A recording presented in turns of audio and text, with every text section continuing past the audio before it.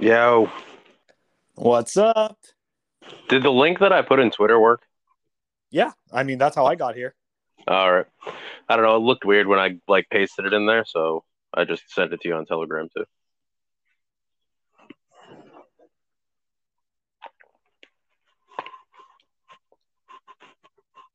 Did I already lose you? About that, the mute. Oh. I'm still here. Had to mute. So how are you, Phil? I'm good. How about you, LC? I'm not too bad. Are we recording already? Yeah, you know how I go. Oh, okay. Well, we're live, and then when Nico gets here, we'll already be live. So it is what it is. Sweet. How's full time Simply treating you? Pretty good. Lots of work. You know, we got a lot going on because there's there's a lot of moving parts to it, and we're starting to add clips, and we're just essentially trying to make it a little bit better. Oh, there's an echo. You have an echo. Yeah, are you hearing that? No. Oh, okay. I'm hearing it for some reason. Uh-oh. Did you break it? I don't know. I hope not. I think people vastly underestimate how much work you guys put in to make your podcast what it is. You know what? Interestingly enough, it's like I think that people, surprisingly, we actually get a lot of people that do appreciate that actually are like, we think you're doing a lot of work. And interestingly enough, like at the beginning, right, it was like a lot less. But the thing is that as you continue to dive into it, you're like, it's this feeling that you want to create something, first of all, that you're proud of, but at the same time that brings value to the listeners. So it became more, and I think people are really seeing that, hey, like these guys are putting in the work, day in and day out. So it's cool. Like we're definitely getting the positive feedback from the Bitcoiners that listen to us. What's up, Nico? I'm good, man. How about yourself? Fantastic. Happy to be here, bro. Thanks for the invite. Yeah, man. Absolutely. Happy to have you. We were just talking. I'm getting used to I had no idea Anchor had the ability to record from the phone like that. I thought I was going to have to get on my laptop and all this stuff, but that's awesome. Really cool stuff. It's like a double-edged sword. So it works from the phone, but you can't let your phone screen lock. Because if you let your phone screen lock, you disconnect. It's half a piece of shit, to be honest. Oh shit. Okay. Good thing that you told me that. So but it's not going to lock by itself, right? You just have to make sure that I don't lock it. Yeah, I would think, yeah. Okay, cool. It's kind of weird because if you have the Anchor app, it prompts you to open it, but then nothing happens. It is the easiest by far way to create a podcast, and hands down the worst service to use to make a podcast. How did they do it? Oh, it's such a piece of shit. They have this weird catch, right, that comes with it, right? So I downloaded Anchor, right? Started making the podcast, and I was like, oh, this is sick. I can all the music that Spotify has is accessible through Anchor. So I was like, oh, this is sick. I can put music in. But when you do any of that, they're like, oh, we're only going to put your podcast on Spotify. But once you take the music bits out, they put it on a million platforms. Damn. It's some kind of licensing bullshit. It has been stressful to say the least. I have somebody. Actually, I'm not sure if you guys know. You guys know Bitcoin Fuckboy? Who? The name is familiar. Bitcoin Fuckboy. No idea who that is. He's like a vicious troll on Twitter, to put it lightly. But I think he's gonna come on and do sound and video for the podcast this year. Oh, that's awesome. Oh man, that's great. It really helps. That's what me and Phil were talking about before you came on, Nico, is I want people to understand that the amount of work that you guys put in to make your show what it is so at least for me, it was so like not understood prior to like getting into this. Like I do next to no work on my podcast. That literally this will be up on Twitter 38 seconds after we're done recording. Um, but like to make something that doesn't have like, fucked up parts of the sound, and like to actually have consistent videos on a platform like YouTube like takes a lot of fucking work. And even when I was putting up videos, I was just putting up stills like over the audio track, and that shit would take me an hour. Yeah, man, fucking content creation, could really be a bitch. Like that's just kind of how it is. But I mean, dude, like it how do I say this? Dude, like we make it, and some other people make it so that if you're just the listener, like the whole point is that you get to relax, right? So it's like the content creators, the really like the person that's like you have like that literally makes all the work behind the scenes disappear so that you can enjoy the final product, right? So like that's kind of like, so like I completely understand what you're saying, like in terms of like, oh, I had no idea. And that's usually the response that we get from people that they're just listeners of the show, but they don't make their own content. Yeah, it's like there's a lot that goes into it. I know that. And Phil was kind of alluding to it before, but like as my experiences as time has gone by, and like, this thing is kind of a goof like when I started it, and it's become more of a serious thing. And there's, the podcast page on Twitter has like, I don't know, 1,000 followers or something now, which is crazy to me.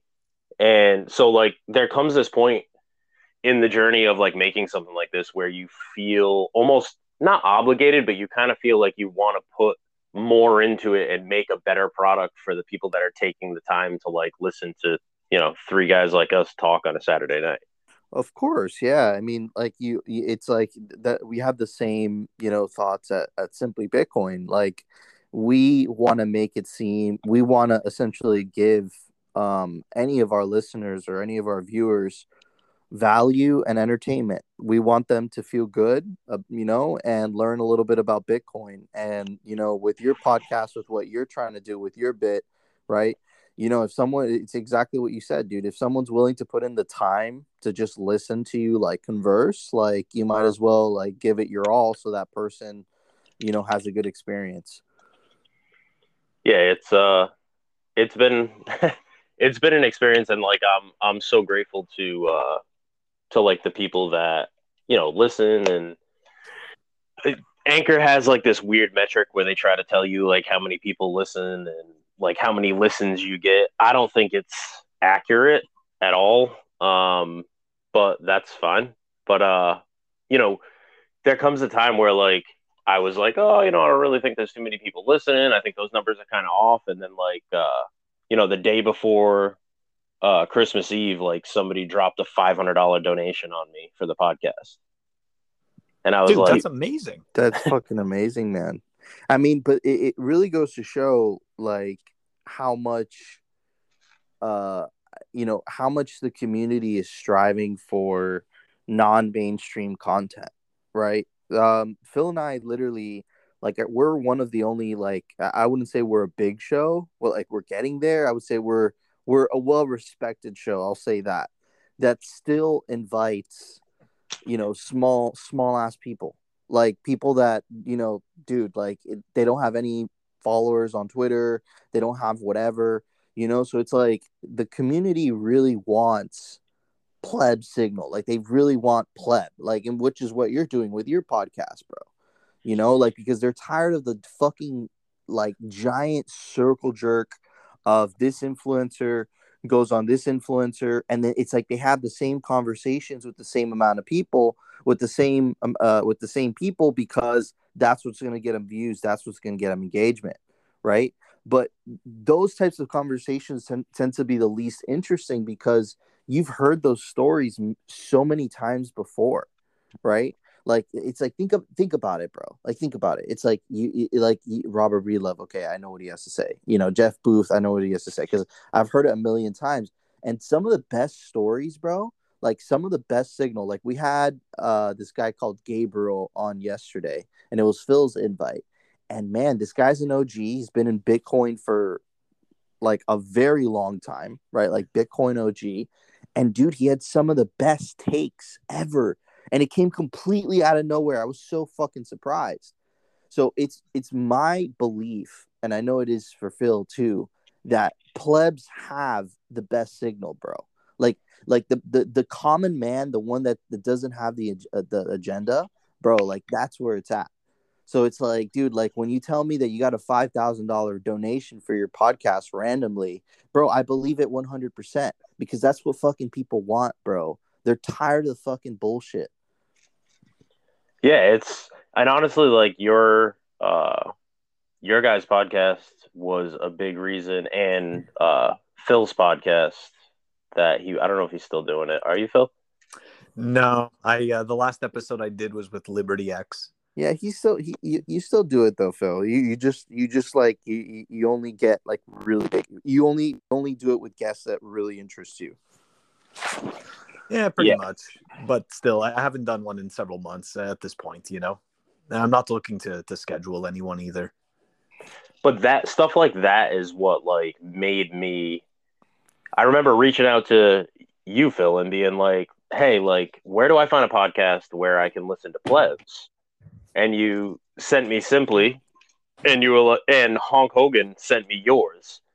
And I was like, all right, cool. Like I want, I blew through all of your episodes and was watching Simply, and I was like, all right, well, I want more just plebs. And like, it's hard to find a podcast that doesn't have the same names. I can listen like Nico was just saying, like, oh, I can go listen to like Jeff Booth on 9 different podcasts. Well, why? I think it's because of the audience, right? That that the people bring, and for whatever reason, people like to hear I guess the same talking points, right? The same kind of hopium talking points, and again, it's not that these people don't have anything great to say. I mean, and we're picking on Jeff Booth, which is terrible because he wrote an awesome book, right? The Price of Tomorrow. It's an amazing book. Everyone should read it. But Jeff, like it's just in terms of if we paint this all with one broad brush, it's that they've conveyed this message so many times, and it's the network effect. Like they have so many people that are already listening to them, and there's just more people that listen to them based on the existing number. So I mean, look, like once you've heard, it's like once you've heard Dan Held, you've heard Dan Held 100 times. It's the same thing for all of them. So, dude, and it's not like they have like look, like I love what Jeff Booth has to say. I love what Dan Held has to say. I love what all these people have to say. But if you had to listen to something, like think about it, bro. Like you're a pleb, dude. You've been in Bitcoin for a while. You've survived bear markets. You don't need to be sold on it anymore, right? You're just trying to have like essentially what you're just trying to hear conversation from like-minded individuals. It's not so much like because you hear those people all the time, right? So it's like, dude, like I love I love Jeff Booth's book. I love what he had to say. He hopefully he'll be a guest on Simply Bitcoin soon. And yeah, man, like a lot of even Robert Breedlove, which is like literally, man, fucking sold his soul. He's still made some awesome Bitcoin content, but it's like everyone's heard it, dude. Like if you're trying to be in Bitcoin every day, right, and like you're just trying to see what the fuck everyone like how everyone's feeling with the price and all that stuff, you're gonna want to hear from plebs, dude.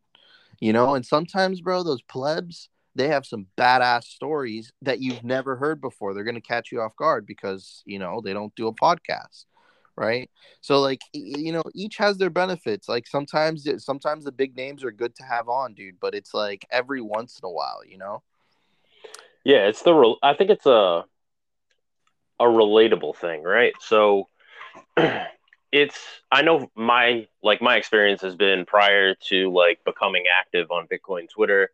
I watched a lot of interviews with like Michael Saylor, and you know, it was like almost like an orange pilling process for me, where I heard these guys with like these huge brains talk about things that like I wasn't educated in yet. So it was really fascinating to listen to. But that being said, once you, like you said, once you stick around for a while, you start to educate yourself. Like, I want to hear somebody that I can relate to on a personal level. Like, Sailor's great and all, but I can't relate to living in a mansion with a yacht and, strippers and supermodels everywhere. Like, it's just not relatable for me to like listen to him talk about why he stays in Bitcoin. So if I can hear somebody who goes out and works a 9 to 5 and takes care, for me, takes care of their family and lives with regular everyday struggles, but this is why they stay in Bitcoin, that stuff, helps me, so to say, hodl one more day.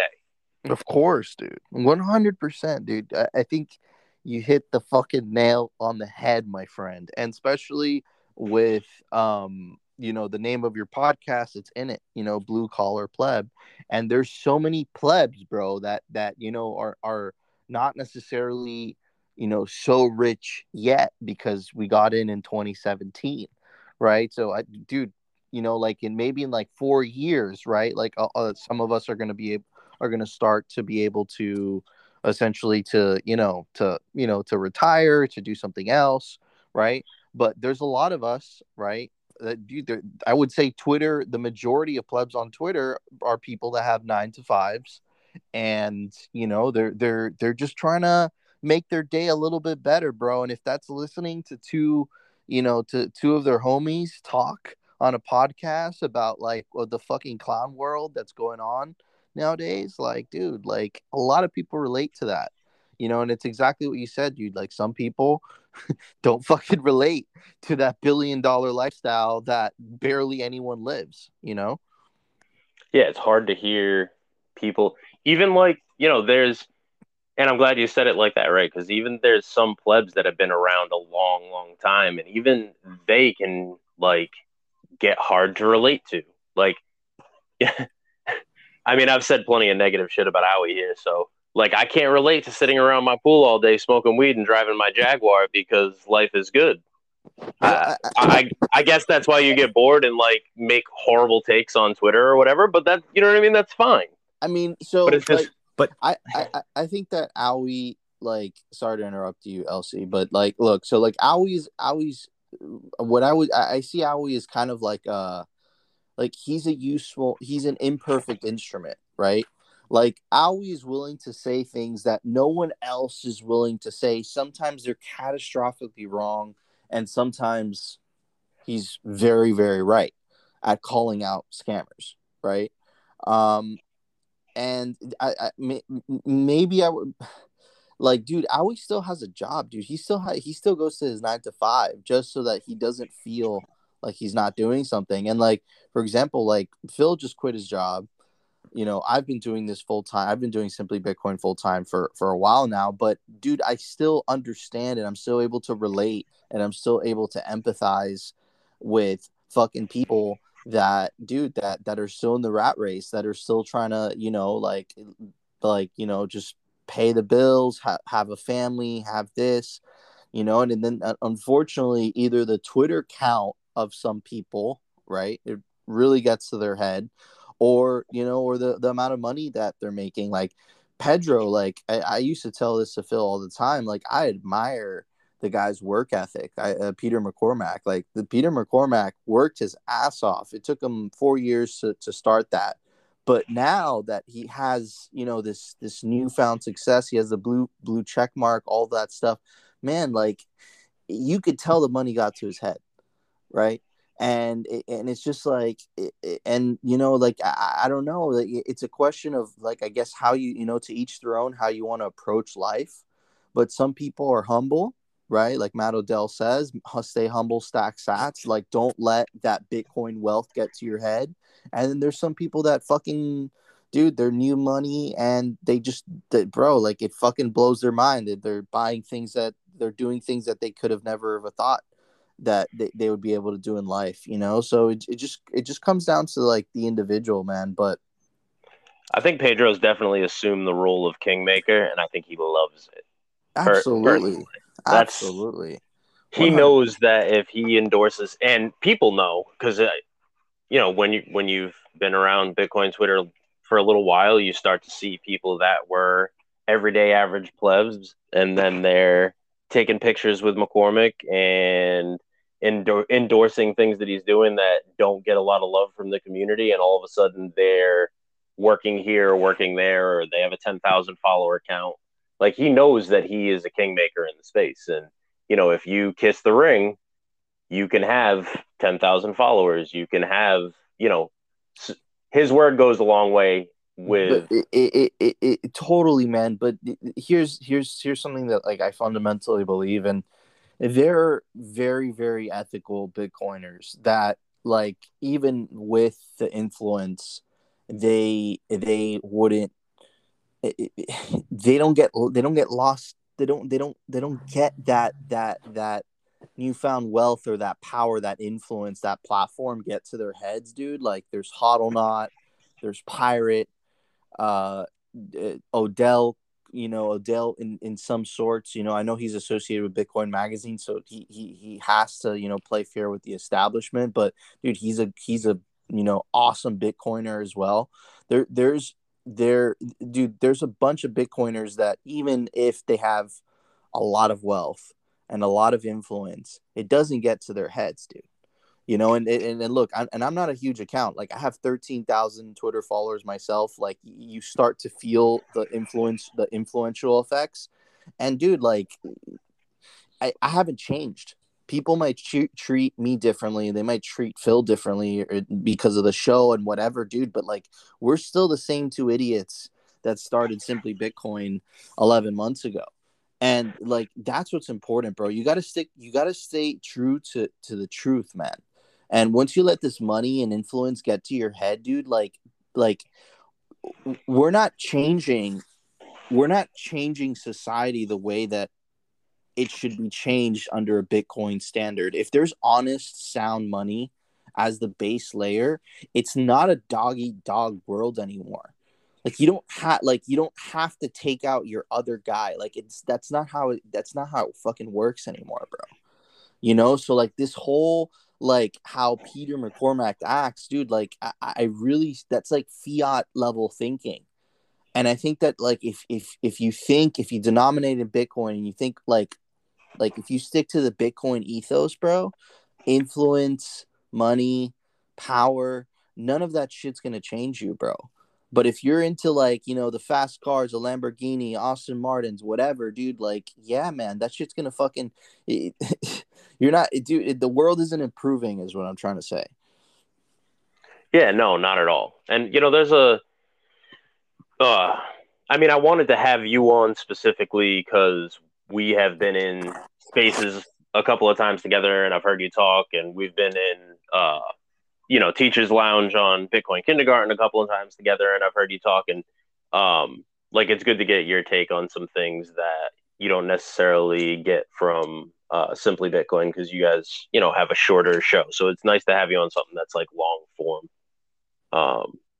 to kind of hear you out. But my thing, I think that it's really a draw of Bitcoin, and like more so the Bitcoin community, that it's finally a place where people like us feel like we can go and like you said, we don't have to take out that second guy. Like I don't have to put on a mask to go, which sounds funny because I'm under a nim on Twitter, right? But I don't have to like put on a mask and be somebody that I'm not, like in the Bitcoin community, right? Like I can speak my mind about the way that I feel about the clown world we live in, and I don't have to worry about what people are going to think. And I think that's a big draw of like the Bitcoin community for a lot of people. Like for a lot of people, it's the first place they find where they can go and like realize that they're not the only ones that look around themselves and say like, what the fuck is going on?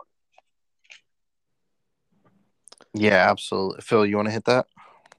Yeah, I'm just thinking about it. I was like, can you guys hear me okay, first of all? Because I disconnected and reconnected. Yep. Yeah. Okay, perfect.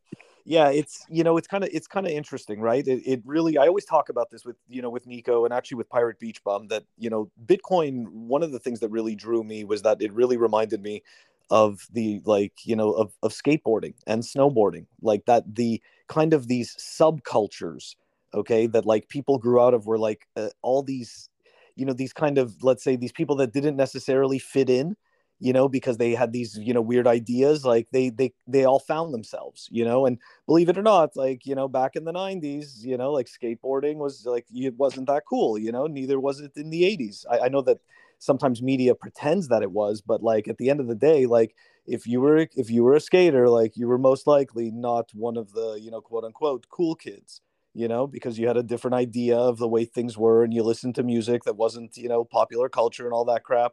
Anyways, so I think something interesting about Bitcoin is that it kind of created this subculture, but with a monetary base, which is very interesting, right? Like these other things, they had like an underlying sport, or, music that you listen to, or style that you dress, or whatever. But this is something that's very core and close to people, because obviously money is speech, and, money is the way that we survive and live and thrive. So it's very, it it ties people, I think, closer than those types of subcultures. And I think as a grassroots movement, I mean, we can just see that, like, the idea of sound money and low time preference, and, the concepts that surround Bitcoin, they become very attractive to people that have always felt that something is wrong, right? And that they're playing a losing battle, right? And it's like, it rings true, when you actually sit down and you take a, you look at the philosophy, and not only that, but obviously, you look at the qualities of Bitcoin.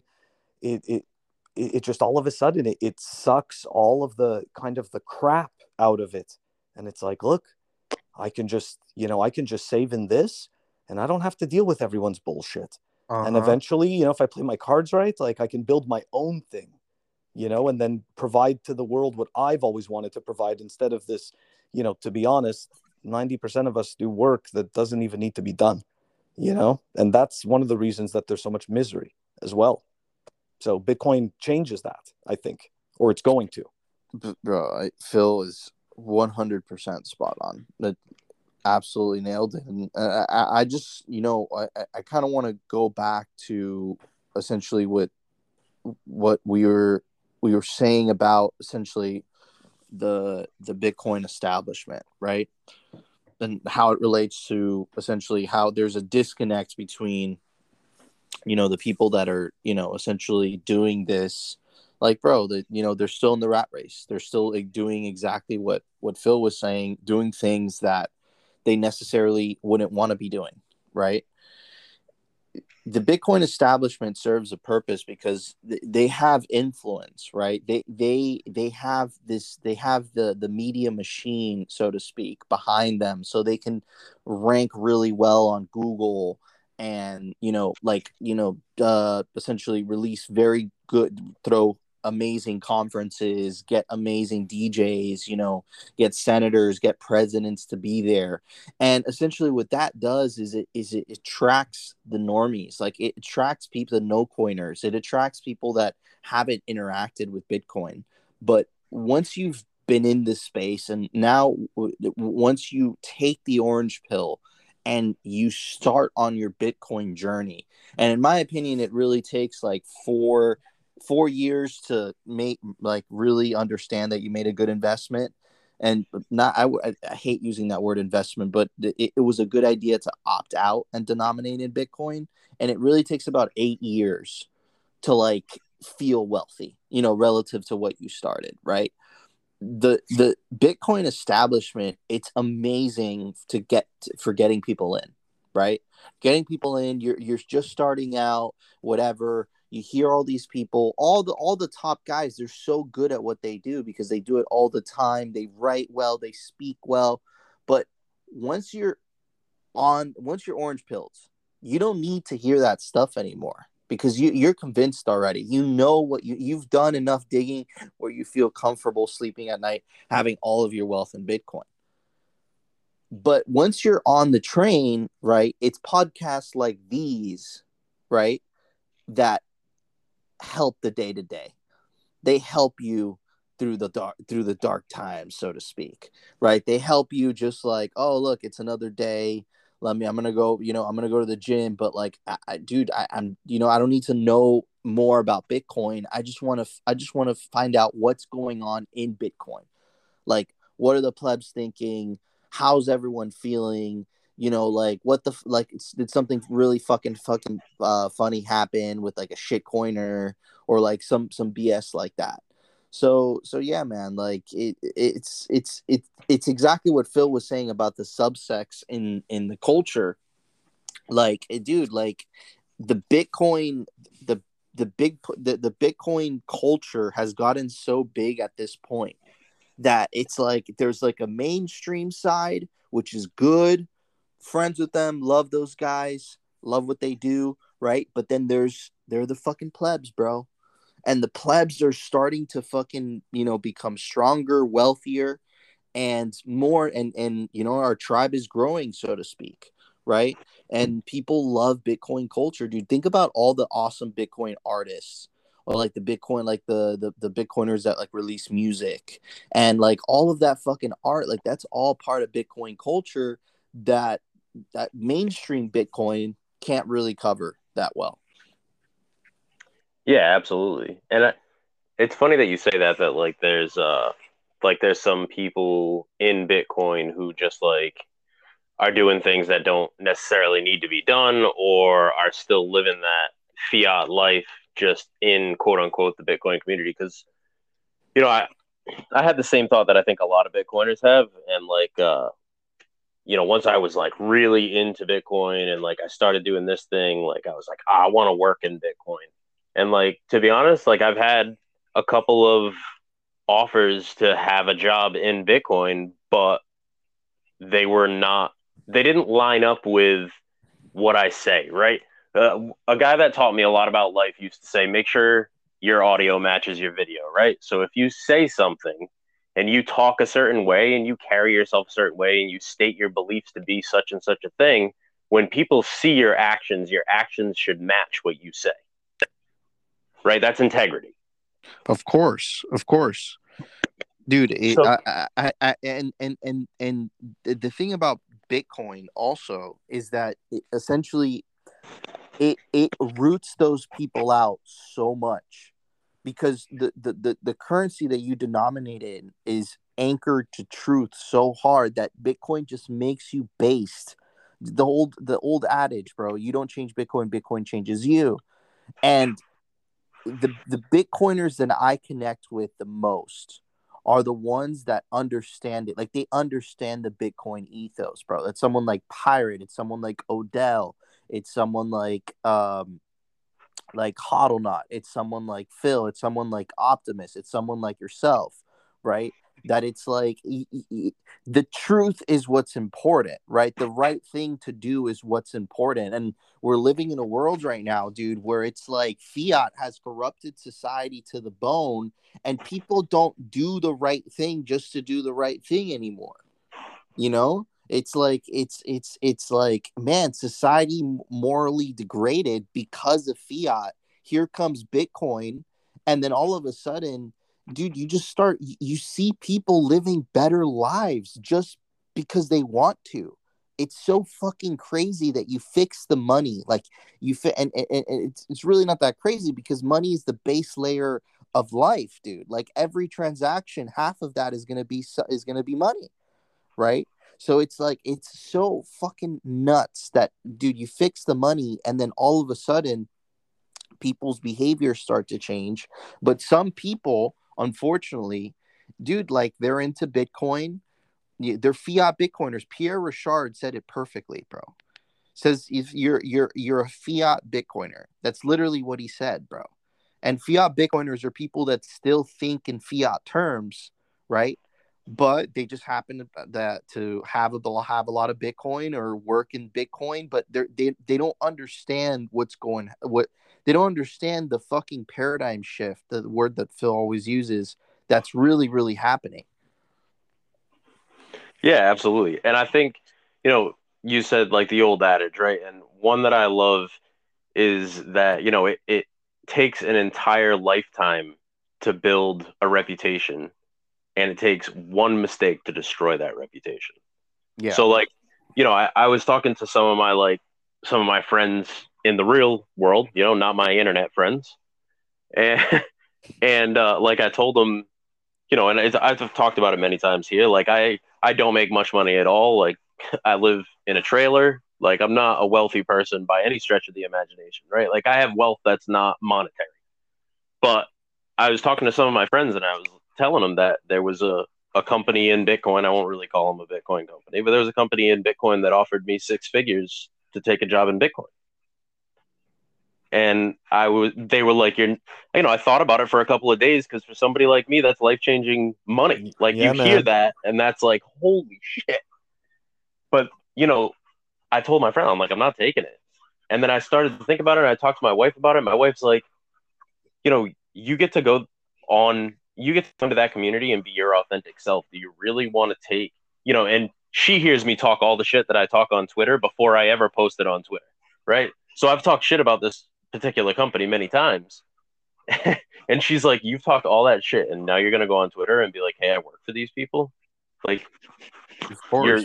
you lose all your authenticity right there and you'll never, ever get that. Like you'll never get it back. Dude, 100%, like 100%, bro. So Phil essentially walked out, away from an amazing, compensating job to come to, to come to Simply Bitcoin full time. Right. And dude, I essentially my income comes from mining, but I'm in this situation right now where I can't expand without, having to essentially go mining full time and not being able to give Simply Bitcoin my all, even though mining would give me a lot more money on the immediate term. Right. And dude, I'm not going to name who, but essentially I got offered a job straight up from a pretty big, well-known, established Bitcoin company to do something with the mining. But dude, like I didn't think it was ethical because fucking Phil quit his job to fucking give Simply Bitcoin his all. And essentially I was there giving it my all already. And dude, like a fiat minded person would have taken that job, but a Bitcoin minded person, bro, like I would like to believe most Bitcoin minded people, like, dude, your reputation is everything, right? Like it matters to me, dude. Like integrity matters, and in a world in the fiat world, it does not matter. Like integrity is something that it's crazy because when you have it, you freak the other side, you freak them out. They're like, what? Like like why would he do that? Is he stupid? Like they don't understand it, right? And that's something that we had as a society before, and it made society flourish, dude. Like back in the fucking 50s, 60s, 70s, society had integrity. Society has degraded because the fucking money is fictitious.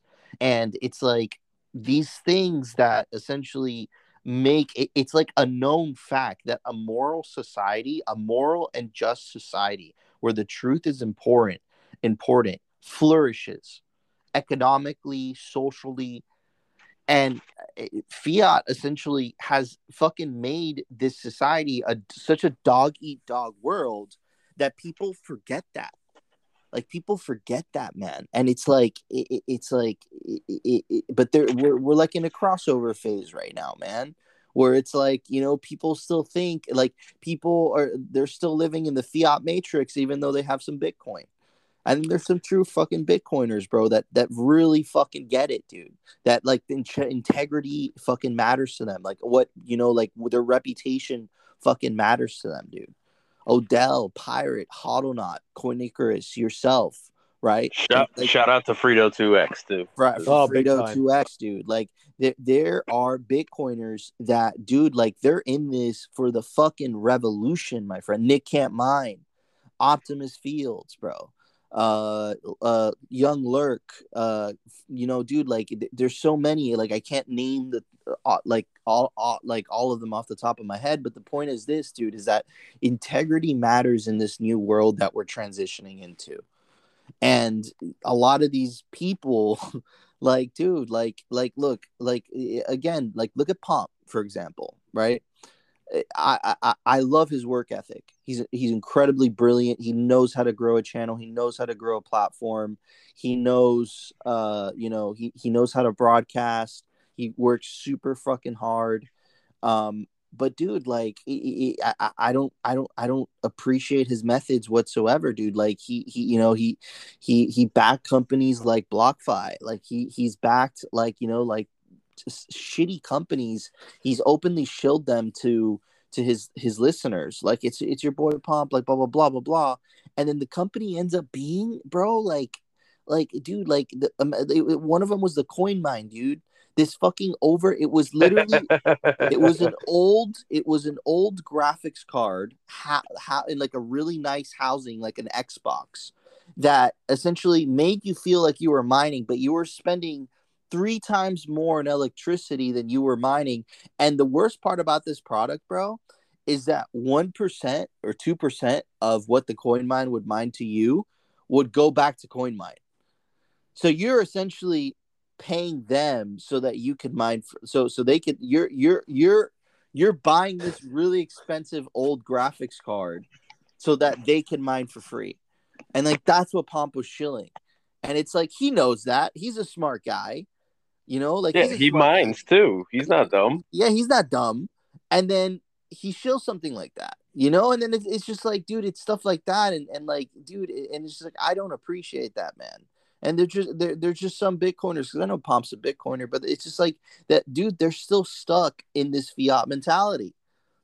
And it's like, dude, like, look, to each their own, bro. The guy's an incredibly hard worker, fucking crazy what he's accomplished. But bro, but still, like, dude, imagine if you had people like that, right? That had integrity. The world would be a better place. And in Bitcoin, under a Bitcoin standard, everyone, dude, wealth isn't like the fiat where it's dog eat dog. It's a zero-sum game. In Bitcoin, everyone could win. You get what I'm trying to tell you? Like, there's no reason to be like that. In the fiat world, you could have made an argument and you could have said, like, dude, like, you have to be like that to survive. But in a Bitcoin world, you do not, right? And dude, it's just, man, it's fucking crazy times that we're living through. That's all I gotta say. So, I like how you said that, though. Like, there's like, you respect what they've done and like their work ethic and stuff. Because I've said it on here before and I've gotten shit for it, but like, Jason Williams is somebody that I have that kind of respect for. Like, I don't like that he shills NFTs, and I don't like, but he's a pretty funny troll sometimes. And like, I read his book. His book was fucking good. His Bitcoin book was fucking good. Super fucking educational about like the banking system. I learned a whole bunch of shit that I did not know prior to reading that book. Like, but that is what I respect of him. Like, he took the time out to like write this book and contribute something to Bitcoin, and he owns a dickload of Bitcoin. But absolutely, questionable other things. Yeah, see, that's kind of the other problem, right? This is where and I'm not calling Jason Williams, a scammer necessarily, but Jason, you're a fucking scammer. There's Sorry, that. I will. Well, I just don't have I don't have a reason to. I don't follow him and I don't listen to him or whatever, and may not agree with you on this stuff, but at the same time, that's irrelevant, right? Like, it's just opinions. But the thing is that we get into this whole discussion of the net, the net positive, right? Oh, they did so much good stuff for Bitcoin. It's okay that they shilled a bunch of shit coins. It's like, it's all good, it's okay that he's selling NFTs. You know what he did for Bitcoin? It's like, I hate that, right? Because essentially we're giving people a pass, and not only that, but we're giving ourselves a pass. Because essentially what we're saying when we do that is, it's okay that I'm gonna fucking try to scam one day. That's what you're saying. You're saying one day I'm gonna try to scam and it's gonna be okay because because I think it's okay now. So I don't know. And I'm not saying Jason Williams is a scammer. Oh, he's definitely a scammer with like his NFTs. Don't get me wrong. Oh, for the NFT stuff, yeah. He wrote a fucking good book though. Yeah, there you go. It's a good book. But I wanted to go back to something that you guys were talking about before with the whole like the fiat Bitcoiners and stuff like that. Like before I quit my job, they put me through this leadership program for 6 weeks. Okay, because I got promoted to be management. And you sit through and keep in mind it's a Fortune 500 company and all that good stuff, so giant corporation, red tape, all these special programs. So anyways, sitting in this program, right? And you get to a point, and this is where you already kind of know, like when you're navigating through the corporate landscape, you already know that it really kind of has nothing to do with the quality of your work. It just kind of has to do with the ability to withstand bullshit and boredom with a smile. I'm not joking you. Like that's literally what it is. Okay. And you make other people's experiences better, and therefore they want you in positions around them because you're not making their lives harder. So you move up pretty quick. Anyways, my point is that when I was doing this course, you get to a certain point where they start asking you questions about, like what it takes to move up the ladder. Okay. And one of the options is the quality of my work will move me up the ladder. And another possible option is the people that I know will help me move up the ladder. And obviously, I know that the real answer should have to do with the quality of the work that you do. But really, I know it has to do with the people that you know. So in choosing that answer, you understand that is the mindset, right? It has nothing to do with the actual work itself. It always has to do with the quote unquote good old boys club and getting in and fitting in, right? You get along. Well, what's that? How's that saying go? It's like, I don't know. I was thinking get in, get off, get out, but that's not the right one. I don't know. I don't remember how it goes, but it has something to do with getting along. Phil was going in for the third, like, old adage right there, and just his brain failed him. Get along to get along or something like that. I don't know what it is, but it's terrible. You're absolutely right. That like the it's not about like quality, right? I was in construction. I mean, I'm still, I guess you consider it construction, but I was in construction for a decade. And the guys, some of the most wealthy guys that I learned from on like the business side of things, never taught me to hire somebody who was a good carpenter, right? I was a contractor, right? They were never like, you want to hire a good carpenter, or you want to hire a good tile guy, or you want to hire a good painter. They were like, when you hire somebody, they need to be making you 5 times what you're paying them in a day in order for it to be worth it to have them on the books. Those were the kind of things they would tell me. It was never about the quality of work. It was about turnover, and it was about how much money they could bring in versus how much money they were costing. Right? Like I always had that mindset that like if I put out a good product in the fiat world, if I put out a good product, value for value, right? Like I'll create a good product and I'll provide a great service, and in exchange, I'll be compensated fairly for my time. But the reality is people just want it yesterday, right? And the companies go into the idea with, I don't really need to give you something that's going to last 50 years. If it's going to take a month, I can give you something that's going to last 5 years, but it'll take me 2 days. That's exactly right. Mm-hmm. And it has to be that way because of the quality of money. And I'm sorry, I just want to add, it's, you have to play along to get along. That's what it is. But anyways, to go back to what you were saying, that's a problem of the money, right? But we don't see it that way because of how well it's hidden. So it looks like the companies are greedy. It looks like everybody's, nefarious. It looks like everybody's sketchy, but really everybody is playing along to their incentives. And their incentives, right? Our incentives are fucked because our money's garbage. So it's sad, right? It's absolutely sad, but it all goes back to that. Yeah, I would say in 99% of the fiat world, you can't be compensated appropriately for your time to produce a really high quality product um, solely on that, right? You'll see companies thrive in Bitcoin because the compensation via the time spent, some of the better Bitcoin companies, they can give you a really high quality product and you can, compensate them in Bitcoin and you have that product that's really good quality, as opposed to the fiat world that we live in where it's like, oh, I just bought the brand new, I bought a couple of months ago, I bought a Google Pixel 5a, right? And I was like, oh, cool, I got a new phone. But like getting the new Google Pixel 5a is not the same as when I bought like the new Nextel. You know what I mean? Like my new Nextel, Oh, I was laughing with my wife about how I used to throw my Nextel across the gymnasium in high school, and it would hit the wall on the other side of the room, and I'd pick it up and still be able to use it. so to your point, LC.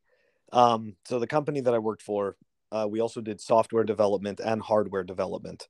Um, and I can tell you, for a fact, like, what you're saying is absolutely correct.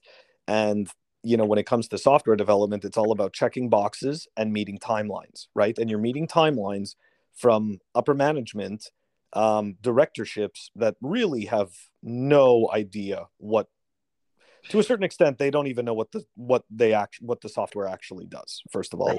And I'm serious, they have no clue.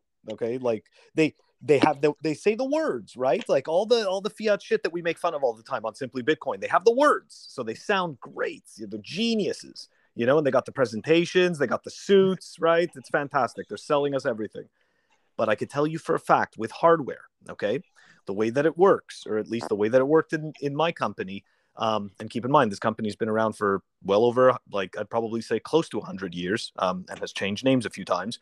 But essentially, the way that it works is that every single time you develop a piece of hardware, they have this thing called VAV, okay, which is value added engineering, okay, and or VAE, but it's VAV anyways. I don't know why. Anyways, point is, again, it's just fiat bullshit, right? Make it confusing for no reason. But the point of it is that every single iteration of the hardware should cost less and less. Okay. So these decisions, right, they have to be made very quickly. So no attention is paid to the actual quality of the product, the outcome of that product when it's released. So what happens is that, sure, you come out with a product where you saved a whole bunch of money, everybody got bonuses, it's fantastic. But now all of a sudden, 6 months later, this thing gets into the field and it's unsupportable. So now all of a sudden, the people who buy your product, who install your product, they're having to pay extra money to support your product that they paid less for. So have they really paid less? You know what I mean? It's the money's coming from somewhere. Like the quality has to come from somewhere. If you're going to take it away in the product, you're going to have to add it in the service that you give. Like it doesn't disappear. And this is what they don't understand. So again, it's all just fiat shenanigans, and it all goes back to the fact that it's broken money, right? If we had good money, then they wouldn't have to sit there and churn out the product as quickly as they do, which means they could actually make a higher quality product that withstands the test of time because our money stands the test of time. Yep. Well, I think it's, another aspect of the money being broken that kind of pulls from that is that, they don't need to make something that's going to last because we have this consumer, we're built and programmed by mass media to consume. Like everything is in your face telling you to consume, right? Like my dad still has the turntable and like the receiver and the 8-track player that he bought when he moved out of his mom's house, right? It was like, it's a nice home stereo. You can't buy a nice home stereo. It's fantastic. You can't buy a nice home stereo today. You can't. You go to the store. Made of wood. Yeah, you go to the store now and you buy a piece of junk for $1,000 that is going to be obsolete in 2 years. They don't have to make things that last because everybody's going to buy the next one that comes out. They've set up this perfect storm between marketing and like, you know, grooming people to consume from the time you even understand what consume is, even before that, that they know that they don't have to make a decent product, because by the time, if they can make a product that'll last 18 months reliably, then they can put another product out 18 months from the launch of that product, they see their problem as solved. Because the people are going to go out and it's almost going to make them more money. Because if this thing fails 18 months in and I put out a new product 18 months in, then people are going to go out and buy that new product because, well, the old one doesn't work as good as it used to, right? With Apple getting caught clocking their phones after the new model came out, it's the same shit. They happened to make a decent enough piece of hardware that it didn't bog down on its own, so they actually had to do it internally.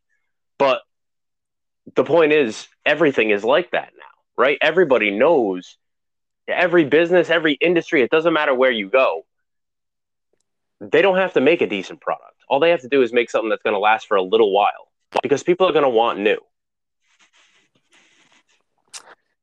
So it's interesting, right? Like, is it that people really want new, or is it that we've been constantly told that we want new? So we think that we always want new. Like, I still, you know what? I still have my father's drill that's like, I think at this point it's like 45 years old. You know what I mean? Like, that thing is made of steel. The new one that I got, the thing's already falling apart. You can already hear the mechanism inside shaking and like, you know, kind of clipping. You know, it's forget it. It's specifically designed this way because the money is broken. You know, like, and people don't know it, right? Like, I shouldn't say people don't know it. Obviously, there's a certain amount of the population that knows it, but you know, in terms of giant corporations, like I could tell you right away, the company I was working for, nobody was talking about Bitcoin. Okay, like nobody was talking about Bitcoin over there. And this is all like boomers, man. Okay, like this is boomer country, and and like to them it's like, yeah, the government issues the money and, well, they print more because we have problems, so we got to fix it, and we can print because we're the best country in the world, and fuck everyone, you know. And it's like, sure, that worked for a while, but it's starting not to work, you know, and it should have never been done to begin with, but now it's going to start getting serious, and it's going to start to affect hundreds of millions of people, you know. So yeah, absolutely. Nico, you want to weigh in on the value of items being sold and all that other stuff? Yeah, dude. So I actually Phil was on the phone for me, phone on the phone with me while I was experiencing this. But dude, like, I don't know how else to put it, but bro, I have fucking really sensitive skin. So like, if I don't buy a certain type of like brand or like material, like, dude, like that shit just I can't wear it. It just makes me super itchy. So like, dude, like I bought a super bougie, like, you know, overpriced hoodie because it's super comfy.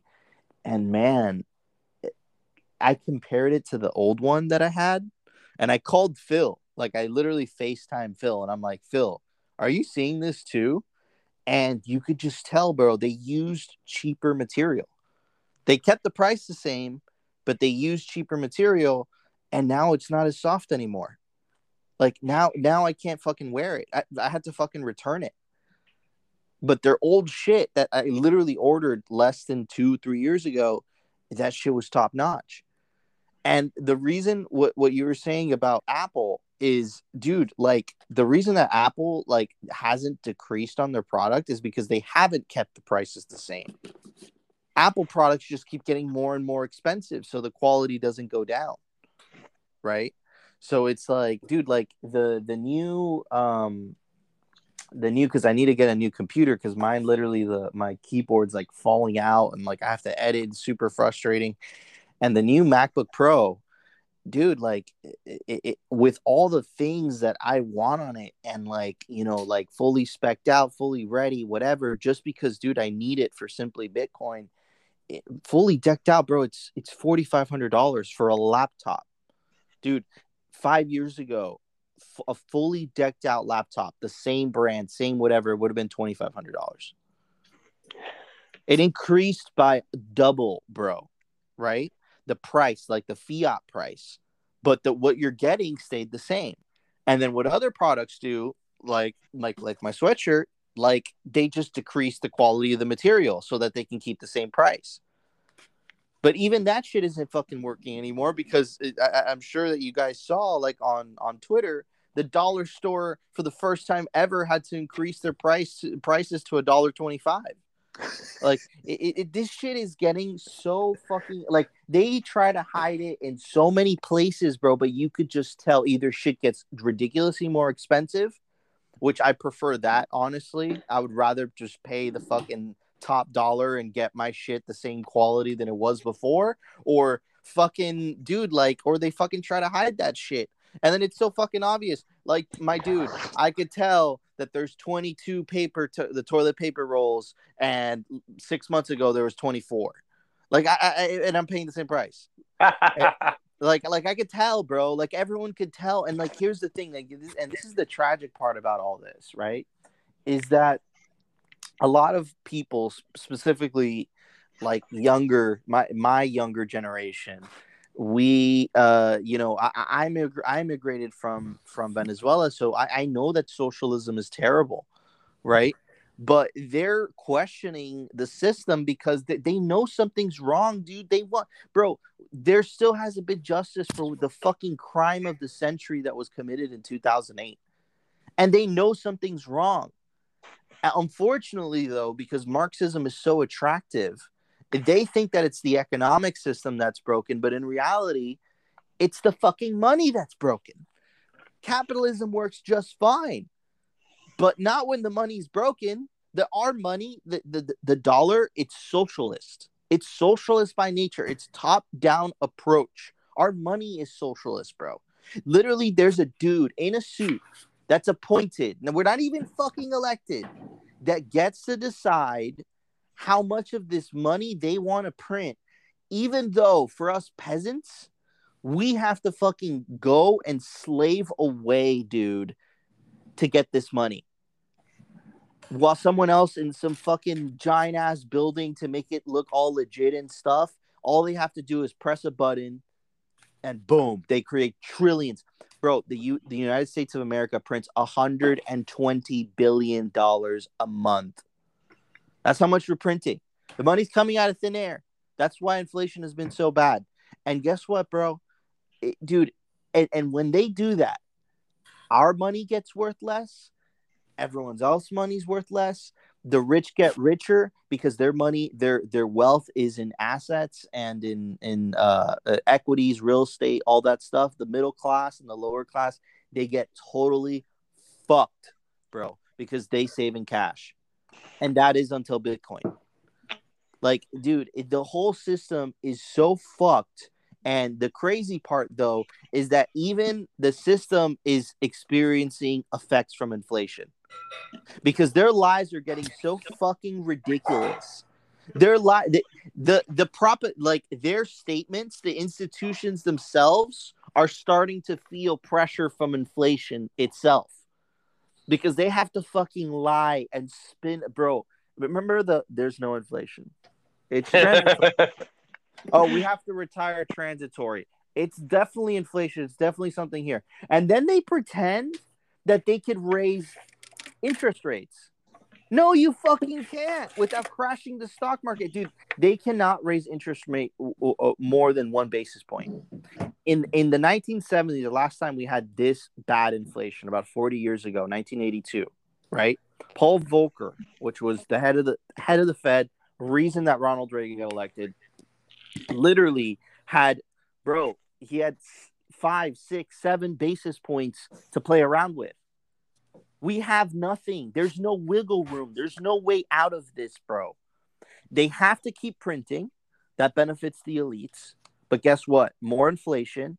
And if they raise rates, dude, like they're pretending they will, I get in discussions with my fucking dad, like, oh, they could fix this. I'm like, Dad, how? How? you know. And if you listen to, bro, like, it's not just me saying this, bro. There's a lot of other smart people: Greg Foss, Mark Moss, Max Kaiser, Jack Dorsey. Dude, I don't see a way out of the predicament that they're in right now. They're so fucked.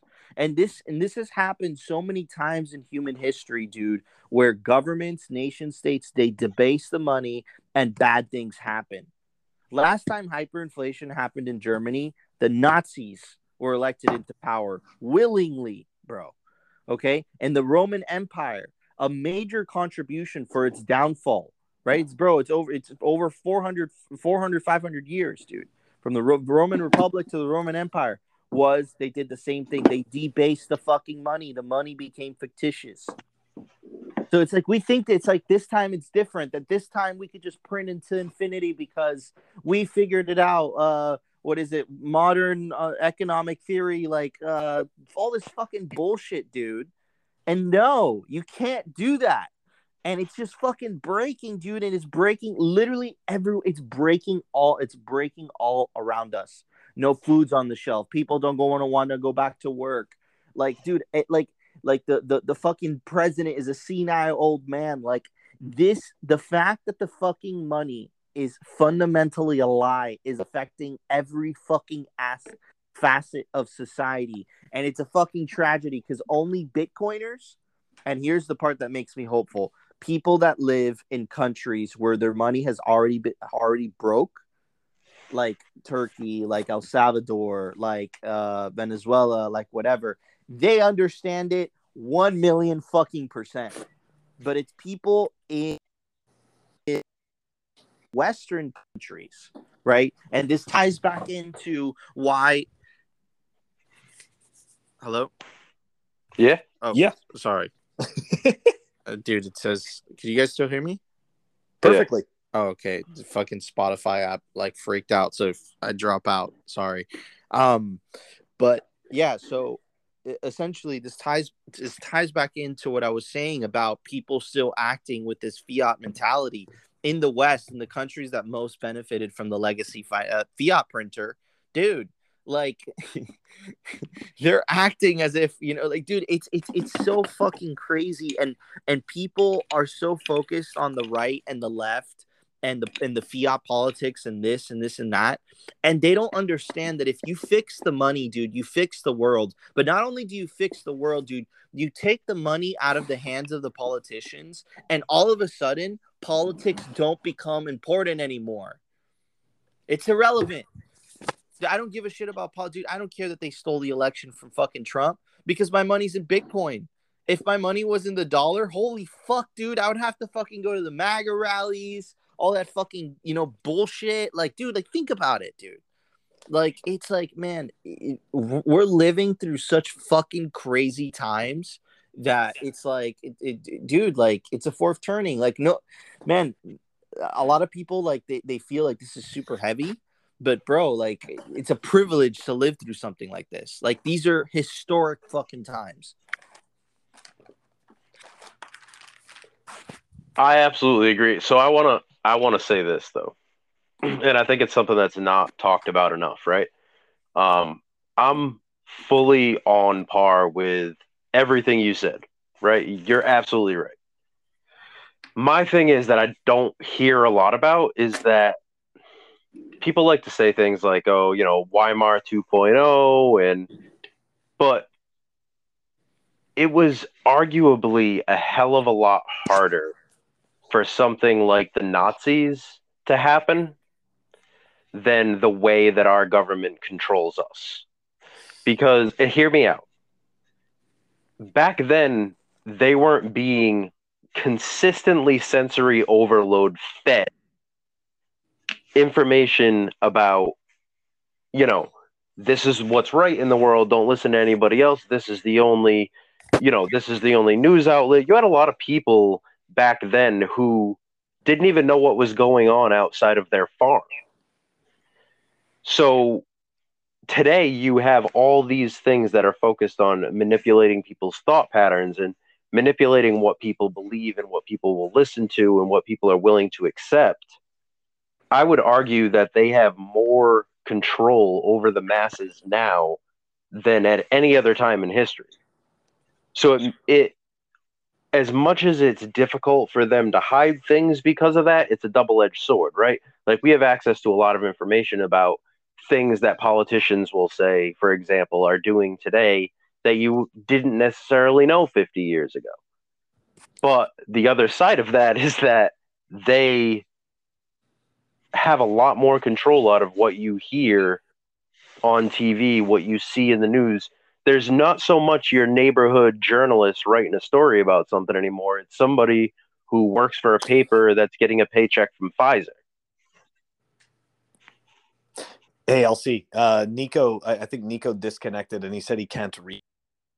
Oh, Christ, really? All right, I'm going to drop another, I don't know. Yo. Can you hear me? Yeah. As previously stated, Anchor is a huge piece of shit. Yeah, dude. We were ripping it too. Fuck. But yeah, so basically the argument that I was laying out was that they, as much as we have more information on politicians nowadays and what we'll say the elite so-called are doing, what we may not have known 50 years ago, because we have all this access to information, on the same side, on the other side of that coin, I guess we'll say, is that they have this ability to just be like, you back in the day, you used to get your local paper. You might know the guy that wrote for the paper, so the information that you were getting, you knew where it was coming from, as opposed to now where you're, if anybody even reads a fucking paper, which nobody does, but it's a company that's getting a check from Pfizer, or it's a company, all these options to influence what the masses think. Well, so go ahead, Phil.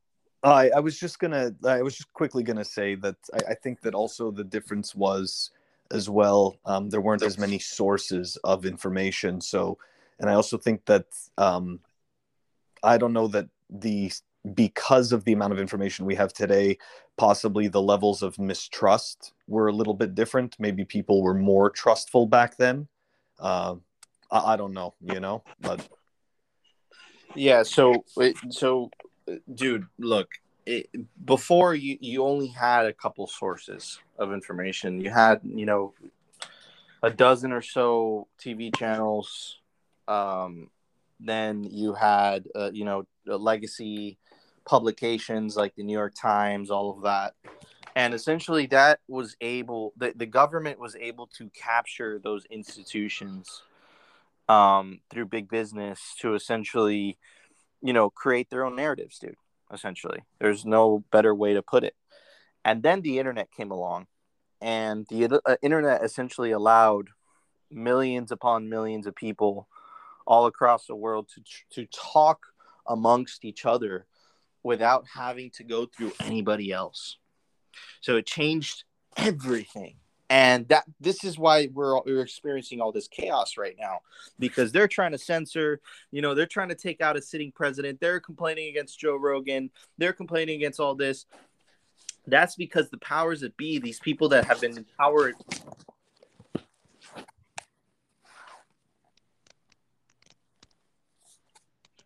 Did we lose Nico again?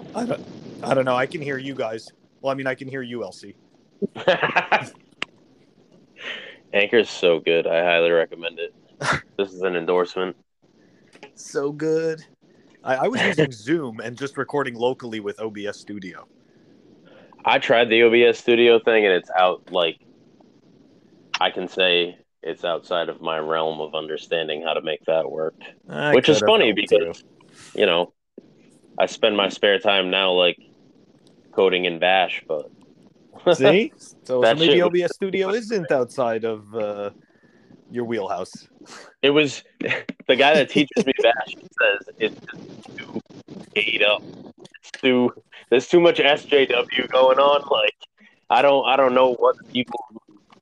why can't you make a UI that's fucking useful or easy? I don't understand. I tried to use it to do live stream on YouTube, and I got so fucking frustrated I deleted it.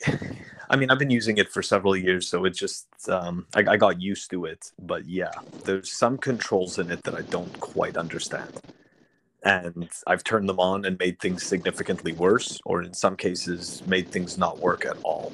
So yeah, I hit up Greg Zaj when I was trying to do the live YouTube thing, and he was like, "Dude, it's so easy. Just use." I'm like, "Dude, it isn't. Nothing about this is easy. There's no button that says do what you want it to do. Like, it takes some knowing what you're doing in that particular interface." oh yeah, and I mean it's also open source, so you know it's when you're dealing with open source, double-edged sword, right? So you probably have better code, right? More people looking into it. But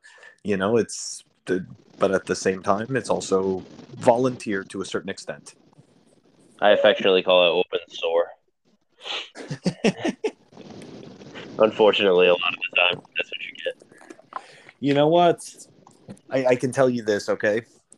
Having been on the other side of developing software, like I was saying before, for a giant corporation, and having seen the way Bitcoin software is developed, I can tell you that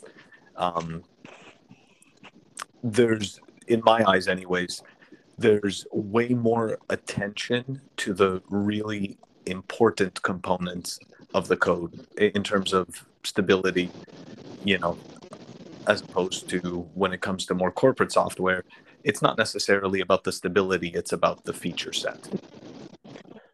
I think it's funny that you say that too, right? Because I kind of want to address that somewhere that I've seen it, right?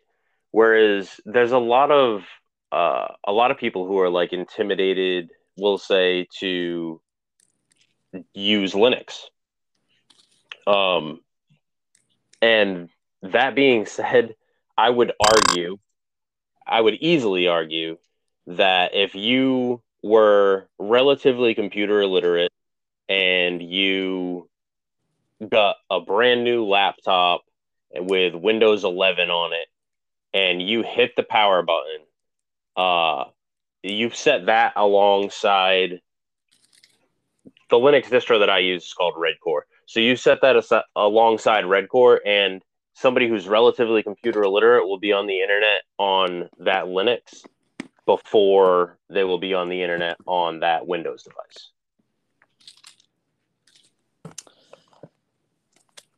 That's interesting. I've found I don't see why not. That Windows device comes on and it's update this. Here's some news and some weather. You're overdue. Yeah. Firewall. Your update on this, update on that. Click on this. You're out of storage here. You need this. All that stuff comes. It just bombards you with all this crap. And people hear Linux, they think like this scary thing. Like if you didn't know it was Linux and you opened up my laptop, it runs the same as Windows. Like there's a button that says internet and you click the button that says internet and it takes you to the internet. Like it's a regular desktop. There's a start menu with like things listed on it the same way Windows has been my whole life. So it's hard for me to understand why, some people will be like, oh boy, Linux. And I'm like, dude, it's a computer. You know what?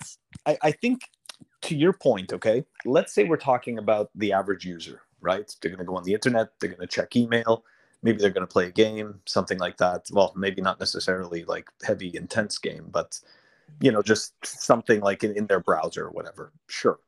I think that they're going to be fine. I think that where it changes is when you have some people that are really familiar with the Windows operating system, let's say, and they switch over to Linux. Like I could tell you, my background is in network administration, specifically with Windows. I did have to do a Unix course, I did have to do DOS courses and stuff like that. And I can say that for me, what was frustrating about Linux was because I was very familiar with the Windows operating system and its directory structure and its features, right? But then when I go into Linux, I'm like a foreigner in the new land, right? Like There's a different directory structure. It's not the same way to access the same features for, let's say, certain type, like let's say I want to put the machine on a domain or something like that. Like everything is named differently. Like that's what it is. So it's the double-edged sword of, you have enough knowledge to the point where it actually ruins the experience that should be otherwise very good. Because I do have a Linux machine. I have, and I really do enjoy it. What's it called? I was using I was using Ubuntu, Yep. and like that was a great experience. I was like, this is great. I'm like, this finally totally destroys Windows. So I guess, yeah, you're right. Because all the learning that I've done as far as computers are concerned, like I had some networking, like physical networking experience. But like actually, like, what goes on under the hood, I didn't learn anything in that like realm until I was in Linux. So if I were to go into now, when I like open up my wife's work laptop and she's running Windows, I'm like, this shit doesn't work. Like, what the fuck? It's just broken. Everything's broken. But that's true anyways. So I guess that's like probably why my bias is that way. But it's been the most freeing thing. Like, I don't know. Somebody said something. You know how no matter what we're talking about, somebody will say something and it just like rings true with you and you're like, holy shit, you're right. Yep. I had that moment with a friend of mine talking about computers when I was getting into Linux. And he was like, listen, if that machine you're using doesn't do what you tell it to do and nothing else, then you don't own that machine. That machine owns you, or whoever controls that machine owns you. And I was like, fuck, like, you're right. So it gave me like this want to know what was going on in the background. And I mean, Linux is a lot of fun with that. I don't know how Windows is, but you can change fucking everything in Linux.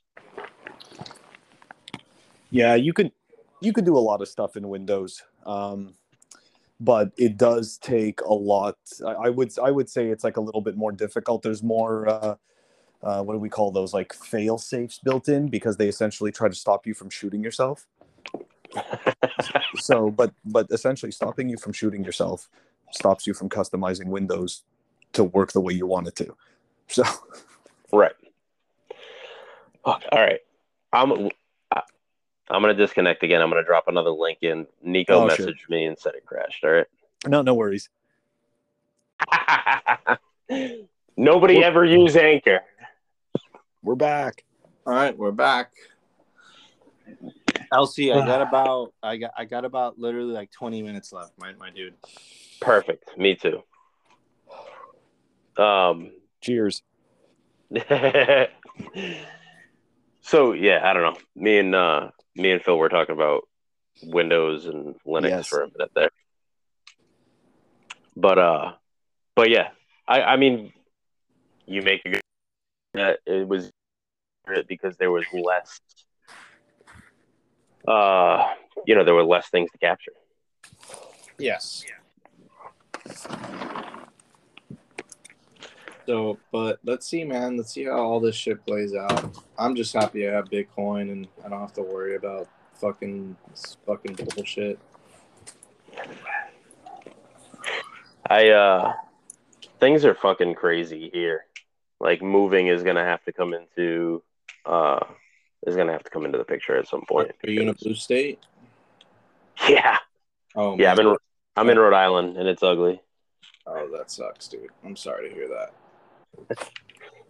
It's sheer insanity, and I don't want to leave here because it's where my family's from. But the more me and my wife look at it, it's fucking nuts. And they price you out of like, if you're anywhere rural in a blue state, they price you out of being able to like be there, especially in New England. Like that's out here. The cost of living is fucking insane here. Like, especially when you look other places. I mean, I wouldn't even say that's just a blue state thing. Like the rents prices in Miami alone are up 30% this year.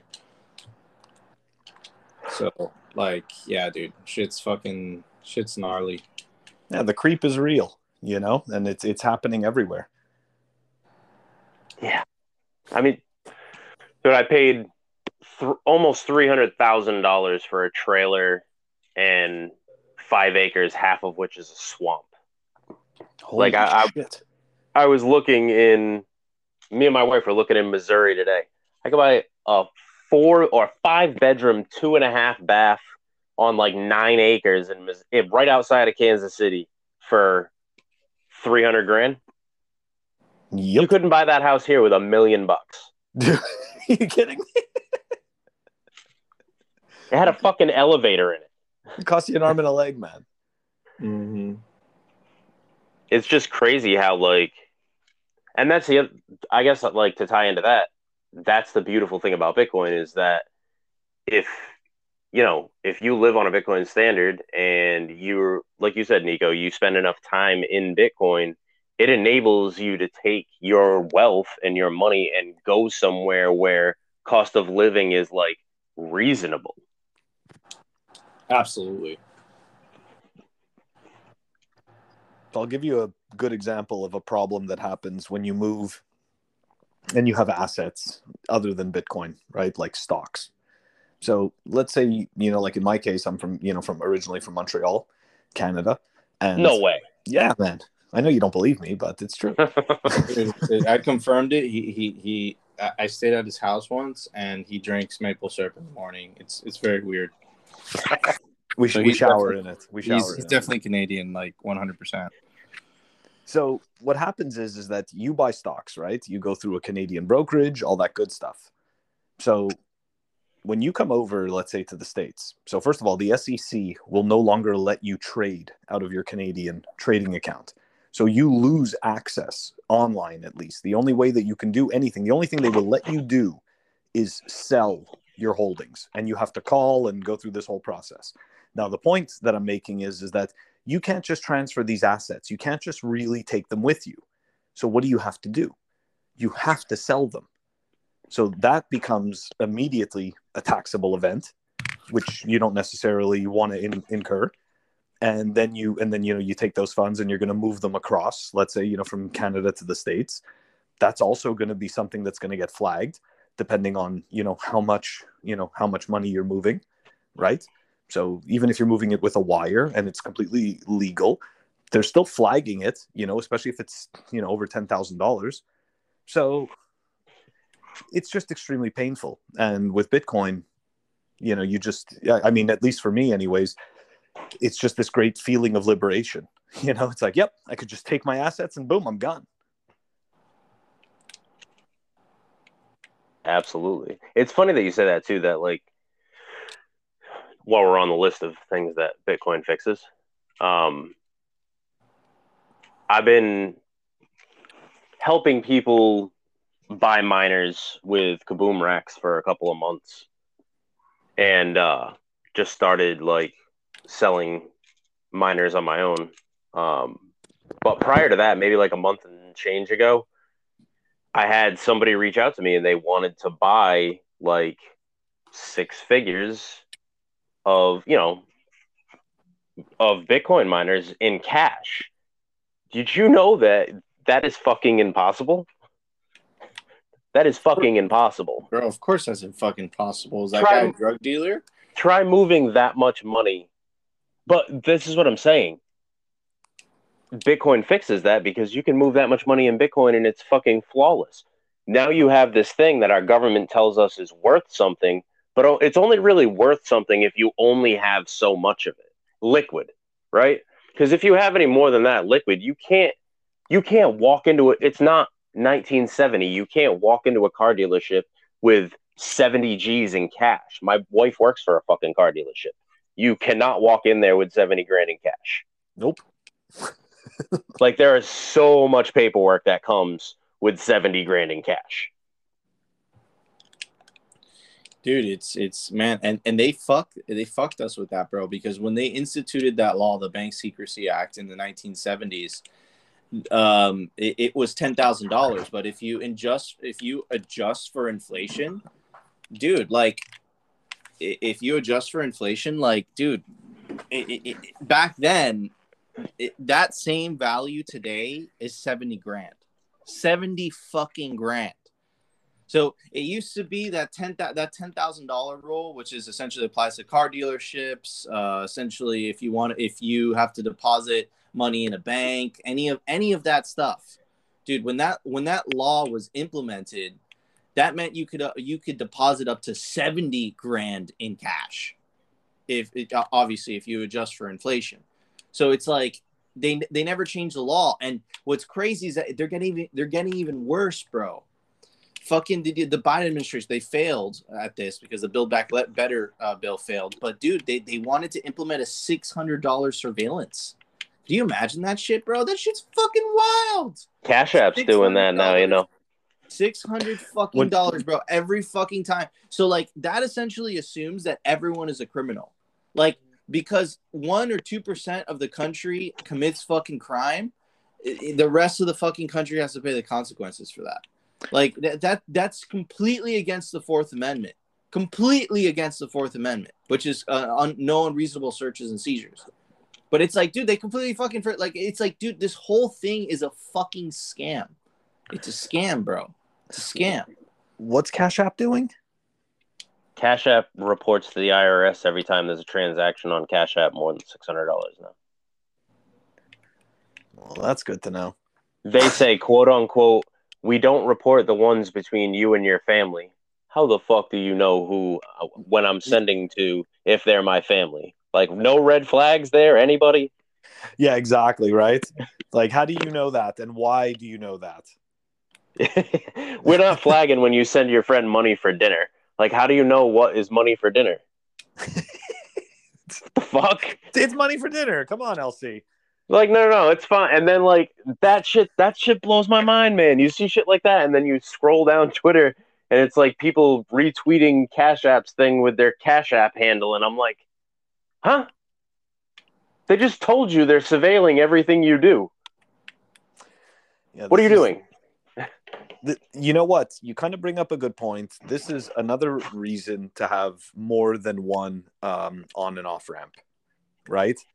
Like it is, you know, it is to our advantage, you know, to do the research, to get to know, you know, first of all, use VPNs, right? Like I don't do it enough, you know, like I'm telling people to do it, but like I don't do it enough. But, you know, to use like HODL and BISC, you know, stuff like that. And because the reality is that, look, you know, you just said it with Cash App. Like personally, I use Cash App a lot. And it's out of sheer laziness and stupidity, right? Like I know what it is that I'm doing. I know that it's KYC'd out the ass, and I'm just a fool, right?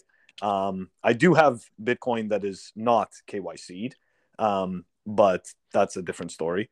And essentially, you need to have these other off ramps. Like you can't just depend on one, you know? So, but I actually was not aware of that, LC. I didn't even see that.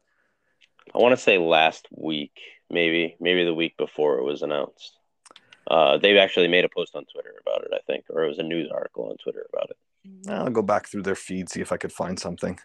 Yeah, I mean, as far as that, like, I highly recommend to anybody make friends with your, you know, friendly neighborhood miner, you know, because find somebody that, you know, you follow on Twitter that seems like they post like they may have some miners or a substantial amount of miners, and reach out to them and ask them if either they or anybody they know has KYC free sats that they want to sell. I know plenty of miners that sell sats. They have to. You start getting enough miners plugged in, and people got to cover overhead costs and power, and you know they're going other places, whether it be BISC or HODL or an exchange, to sell those sats to make overhead costs. Like, I'd rather see a pleb helping another pleb out. Yep, I totally agree. I remember for a time there was people doing Azteca, I think it is, or what's that? Yeah, something like that, right? Something like that, or Azteco. And, you know, like you could essentially, you know, if you knew the right person, you could buy some, you know, sats KYC free. Yeah, it wasn't KYC free though for them to sell it. Do you know what I mean? It was something weird. You had to like buy coupons or something. Yeah, but the seller would KYC to Azteco, if I understood correctly. So there is some element of KYC, but if you're the purchaser, then there wasn't. Yeah, so I mean, you would so much essentially send the money through PayPal. So much easier to just reach out to somebody. There's plenty of people who are very public about mining. You know, it's so much easier to just, even if you reach out to some of the bigger names, like some of the guys at Upstream Data or something, you know, this is Bitcoin. Somebody will respond. Somebody will be able to point you in a direction. There's no need to feel like your only option is to, like, you know, buy on Coinbase. Well, you just told everybody they could ask you. No, me. Don't ask me. I know who I can ask when we're done this call. That's what I was thinking the whole time. I'm like, oh, great. I'm like, I can just go to LC. He'll tell me who to go speak to. No, but there's always guys, you know, I'm in a lot of always guys. I'm sure Nico knows people too, that there's always guys that are running miners that are, some unexpected cost comes up or something. Somebody's always looking to get rid of some sats. And, you know, Bitcoin was a peer-to-peer cash network. So the thing is, dude, like once you get to a certain size, you have to do everything over the table. You don't have a choice. Just like, dude, you don't want to fuck with Uncle Sam, and they're just the people with guns, bro, and they're essentially a mafia. And yeah, man, like for the size of the operation I'm running, first of all, the people that host with me cover my expenses, but you know, if I essentially, dude, like I have to report is what I'm trying to say. Like there's no way around it. Like, of course, like if you're running a, you know, like a home mining operation with a couple rigs here and there, then yeah, dude, like there's absolutely no issue at all. But once you get to a certain size, dude, like you're just asking for fucking trouble, man. Like because they know, they see your electricity usage. You have to register the company. They know what the fuck you do. Like, so, you know, like, dude, it's just, bro, they have all the fucking guns. I don't know how else better to say it. Yeah, no, that's what I meant. I mean, I'm not saying to go knock on, you know, I'm not saying go knock on Nico's door or go knock on fucking Marathon Patent Group's door and say, can I buy some sats? But, you know, there's plenty of guys around Twitter that are running a dozen rigs or something, you know, that are racking up big electricity costs and want to expand or whatever they want to do, you know. Dude, sometimes life comes up and people got to sell sats. The whole KYC sats thing, I think that this KYC thing is going to be a momentary issue, because if we really do transition to a Bitcoin standard, right, and Bitcoin is the most used currency, dude, like how do you stop, you know, like the governments aren't going to have the fucking ability to censor and, you know, essentially surveil the way they used to. And even if they do surveil, they can't stop the transaction. Like they can't freeze it. What are they going to do? Make you register your pub files? Like, dude, like it's like, man, like there's so many implications there. And then it goes to how much power our Bitcoiners going to have in Congress, right? Like in political institutions.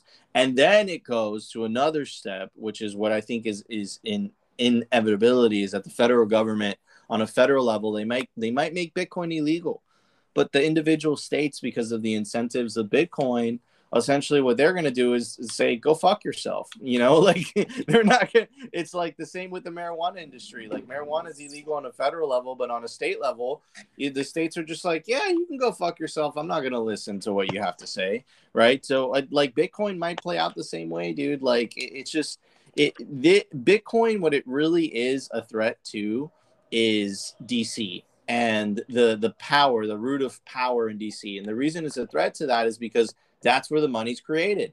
That's why DC is called a swamp, because it just has so much power, so much corruption, because that's where the money spigot is, right? So if you get close to the money spigot, you get close to the money, right? So it's like, dude, like this whole thing is just, it's just freaking ridiculous. Like it's just ridiculous. And Bitcoin fixes this because it essentially the creation of money is everywhere, right? It's not necessarily grouped up with, you know, a small entity or anything like that, right?